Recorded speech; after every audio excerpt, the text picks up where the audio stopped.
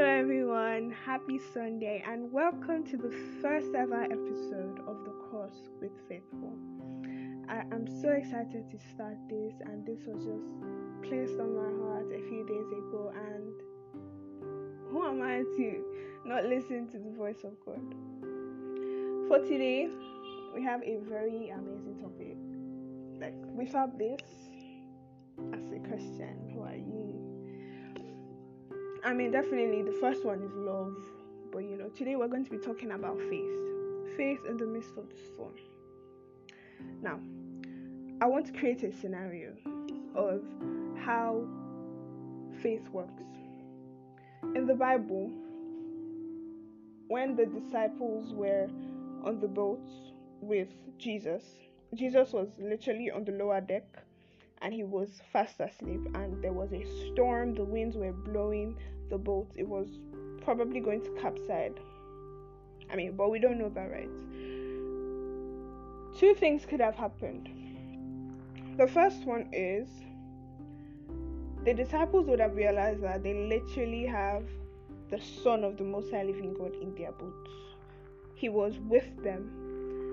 So the storm, the winds wouldn't have even bothered them. They'll have just been like, Jesus is in our boats. We don't care about this storm. We don't care about this wind. We know that we have Jesus. And knowing that Jesus is with us, nothing's going to happen to us. But what they did instead, they started to panic. They woke Jesus up and they were wondering, how could you sleep in the midst of the storm? Why are you asleep? Like, we're literally going to die. Jesus gets up and is like, "Oh, ye of little faith." Because you can literally say to the storm, "Be still." Or another level of faith is like just leaving the storm, knowing that, okay, eventually, when the storm is tired, it will leave you alone. That's how most of us act. We act like the disciples. As I was setting up this podcast, some things weren't going as planned. It wasn't working, and I started to doubt. I was like, God, didn't you tell me I should start this podcast? Or was it my selfish desire to start a podcast? And God just spoke to me, and he was like, just because you have problems in doing something that I told you to do, doesn't mean I didn't tell you to do it. If God sent you somewhere just because you might have gotten lost, or it seems dark, or things aren't just going as smooth as you thought, doesn't mean that it wasn't God who spoke to you. Most of the time, our first instinct is to doubt, is to completely think that, okay, this wasn't God, this was just me, this was just the devil. How can God send me to do something and it wouldn't work out smoothly? It's not always going to work out smoothly. But our peace is in that God is with us. Jesus is in our boats. So who are we to fret? Who are we to be afraid of the storms and winds of life that push us from different sides? Hebrews 11:1 says, "Now faith is the substance of things hoped for and the evidence of things not seen." When God tells you to do something, you have to have a level of faith to push yourself to do it, especially when the people around you are looking at you like you're crazy. Like, why are you doing this particular thing? And sometimes we start to doubt. Maybe we misheard what he said, or we misread what he said. But don't doubt. Live in faith. Hebrews 11:6 also says, without faith it is impossible to please God. Without believing that God was the one who told you to do something, you can't please him, because it's like you don't believe in what he said, you don't believe in who he is, you don't believe in what he promised to do for you. Drowning when there's a rafter. Rather than trying to swim towards safety. A lot of us immediately give up and start to drown. We drown in the stress, we drown in the worries, we drown in anxiety. And literally, the hand of Jesus is right there. Swim towards me. He keeps looking at you. Swim towards me. Call on me. I'm here. I'm here for you. But without, we lose faith. We struggle. Mark 11:24 goes on to say, whatever you ask when you pray, believe that you will receive them. A lot of us, we pray, but we don't believe. Then we go like, but I prayed for this, why didn't it work, or why didn't I receive it? I mean, it's one thing to pray for our own will to be done, it's another thing to pray for God's will to be done. When you pray for your own will to be done, and it doesn't align to the will of God, there is a high chance that you wouldn't get it. But when you pray and you add, let your will be done, or do what you want to do with me, along those lines, you will receive it, as long as it falls according to His will for your life. Our case study is Abraham. Abraham is literally the father of faith. God told him to go to a strange land. What did Abraham do? He got his bags, he got his family, and he started the journey. How many of us could do that? Abraham, again, he was already old. Like, you wouldn't even expect someone of his age to still have children. But God told him, I'm going to give you a son. He said, okay. Sarah laughed. But so Sarah was probably like, at this age. But Abraham said, okay. Even before God gave Abraham a son, He told Abraham, look at the stars. Your seed, your generation will be more than that. This was a man with no child, but he believed. He believed. Many of us, we don't even have an imagination, so we can't execute faith. Faith and imagination go hand in hand. Here's why. God's imagination created us. In Genesis chapter 1, God said, let us make man in our own image. That word, image.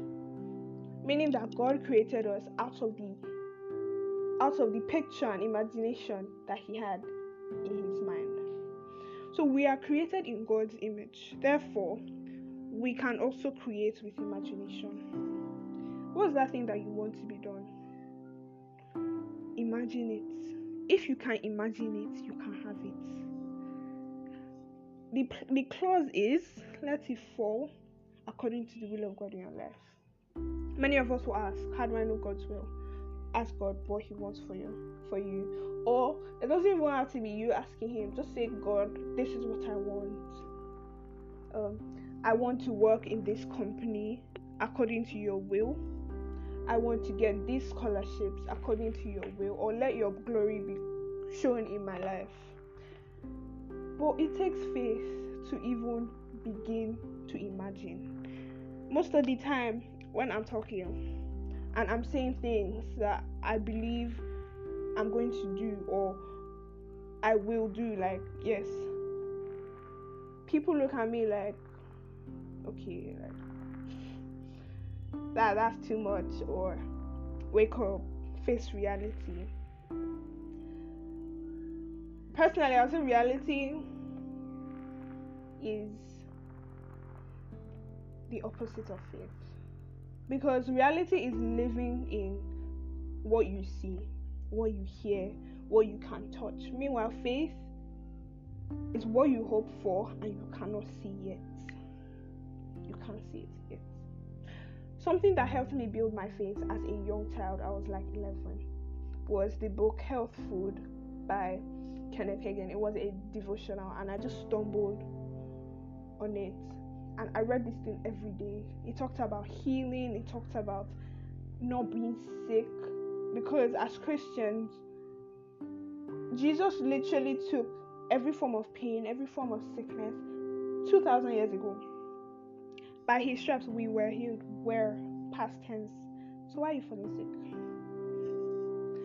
I haven't fallen sick in 6 years, and I'm so grateful to God for that. I learned early that I am not to fall sick. I'm a Christian. Why am I feeling pain? Why am I feeling weak? I'm not saying that, okay, there were times that I didn't feel a headache, or I didn't feel so sore, or my body was just hot. These things happened. But I said to myself, you're not sick. You're not sick. Or I tell myself, I'm going to sleep now. By morning, all this pain should be gone. And imagine my body not listening to my mind. That's the thing. What you think in your mind is what your body will execute. Imagination creates. Imagination creates. You see, we see children. Children literally have the wildest imagination. They can imagine a toy to be a plane, and then another time that same toy is a truck.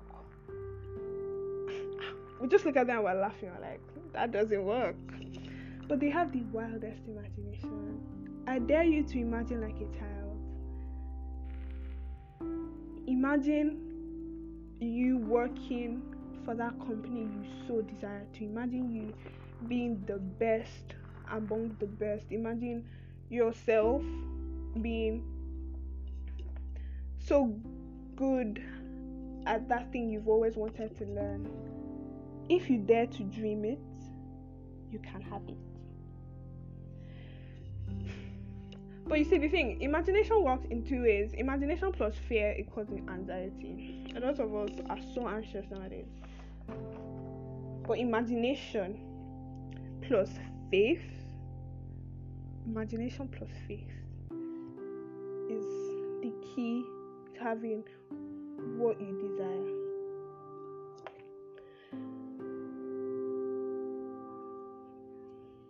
Matthew 11:24 says, whatever you ask when you pray, believe that you receive them.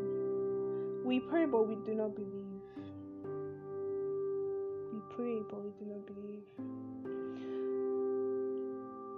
The way it's supposed to be with our Heavenly Father is the way you see a child with their father, a 3-year-old. If that child's father promises to buy them the moon, that child will believe it. Why? Because there's just this trust in their father that my daddy said he's going to do it, so he's going to do it. Let's be like that with God. God told me he was going to build me a multi-billion-dollar company. People will laugh when you say it. But when you start living in it, they will look at you and say, this person actually said it. It was said, it was believed, and it was done. Imagination is the engine of our faith. This is something I learned from Crazier Faith, a series by Pastor Michael Todd. Imagination is the engine of your faith. Imagination drives your faith, because the more you imagine, the more you believe. And imagination is the engine of your faith. Faith is the vehicle to your future. That future that you dream of. You have to have faith that you live it. A lot of us are seeing ourselves in huge homes, huge houses, working for the companies we love, or owning our own businesses and just loving life. But do you actually believe that you will receive it? Or is it just, I'm about to go to bed, let me just create a false reality in my head? Imagination is the engine to your faith. Faith is the vehicle to your future. Hope is the fuel to your faith. Hope gives energy to your faith. Imagination is the ending of your faith. How do we grow in faith? Romans 10:17 says, faith comes from hearing, and hearing by the word of God. I could talk for hours on end. But if you do not read the word of God, if you do not read the number of people who had faith in God and received, and you yourself begin to believe and to have faith in God, you won't grow in faith. Romans 10:17 talks about you reading the word of God, you hearing the word of God every day. Read about people like Abraham. Read about people like David. Read about people like Jesus in the Bible. These are people who had faith in God. Abraham, he's the father of faith. From him moving from his homeland to a place he didn't know, to him having a child of his old age, and then to him having generations, millions, billions of children, of grandchildren, of great-grandchildren. This couldn't have been done without faith. If God could do this, what can he do for you? Most of the time we limit God to, let me just ask for something small. No, ask him for something large and see if he will do it. As long as what? You believe. Believe. But you can't just jump to, let me believe for something big when you don't know how to believe for something small. Whatever you ask for in prayer, believe that you receive them. And also, James 1:3 says, knowing that the testing of your faith produces patience. There are times where our faith will be tested. Maybe you're trying to set up something and it doesn't work. You know that God told you to do this, but it's not working out.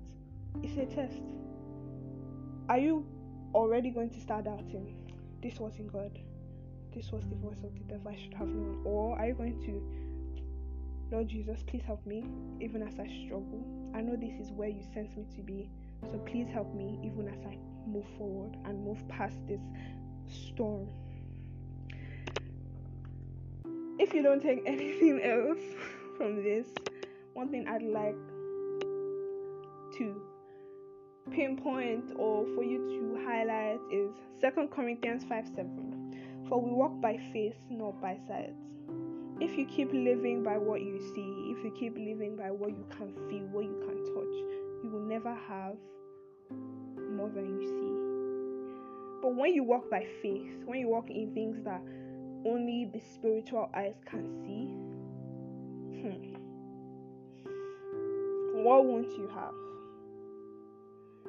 We walk by faith, not by sight. Don't only believe in what you see, but dare to dream. Dare to dream the impossible. You can't walk. See yourself walking. You can't see yourself looking at the beauty of the world. Anything you can believe for, you will have it. And on that note, I'd like to quickly say thank you so much for your time. And I hope that you have gotten one or two things. But to really grow your faith, you need prayer. Prayer changes the focus. Because you might have been having faith for the wrong things for like the longest time. So prayer changes the focus. And when the focus is changed, prayer again will change your feelings towards this thing. You've had faith for something God didn't want for you. And that thing that he wants for you, at first you were completely against it. But when you keep praying for God to show you what he desires for your life, it will begin to change your feelings towards this thing. And then ultimately, prayer changes the future. Prayer changes the future. always communicate with God, always talk to Him.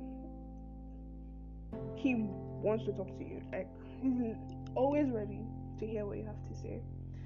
But not just hearing what He has to say, also hear what He has to say. Communication is a two-way thing. You talk, I talk. And that's the way prayer is supposed to be.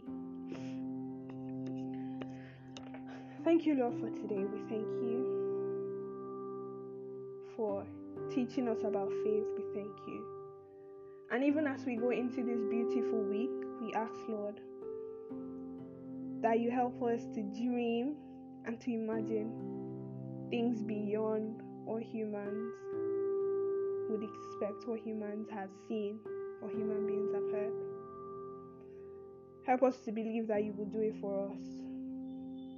Help us to strengthen our faith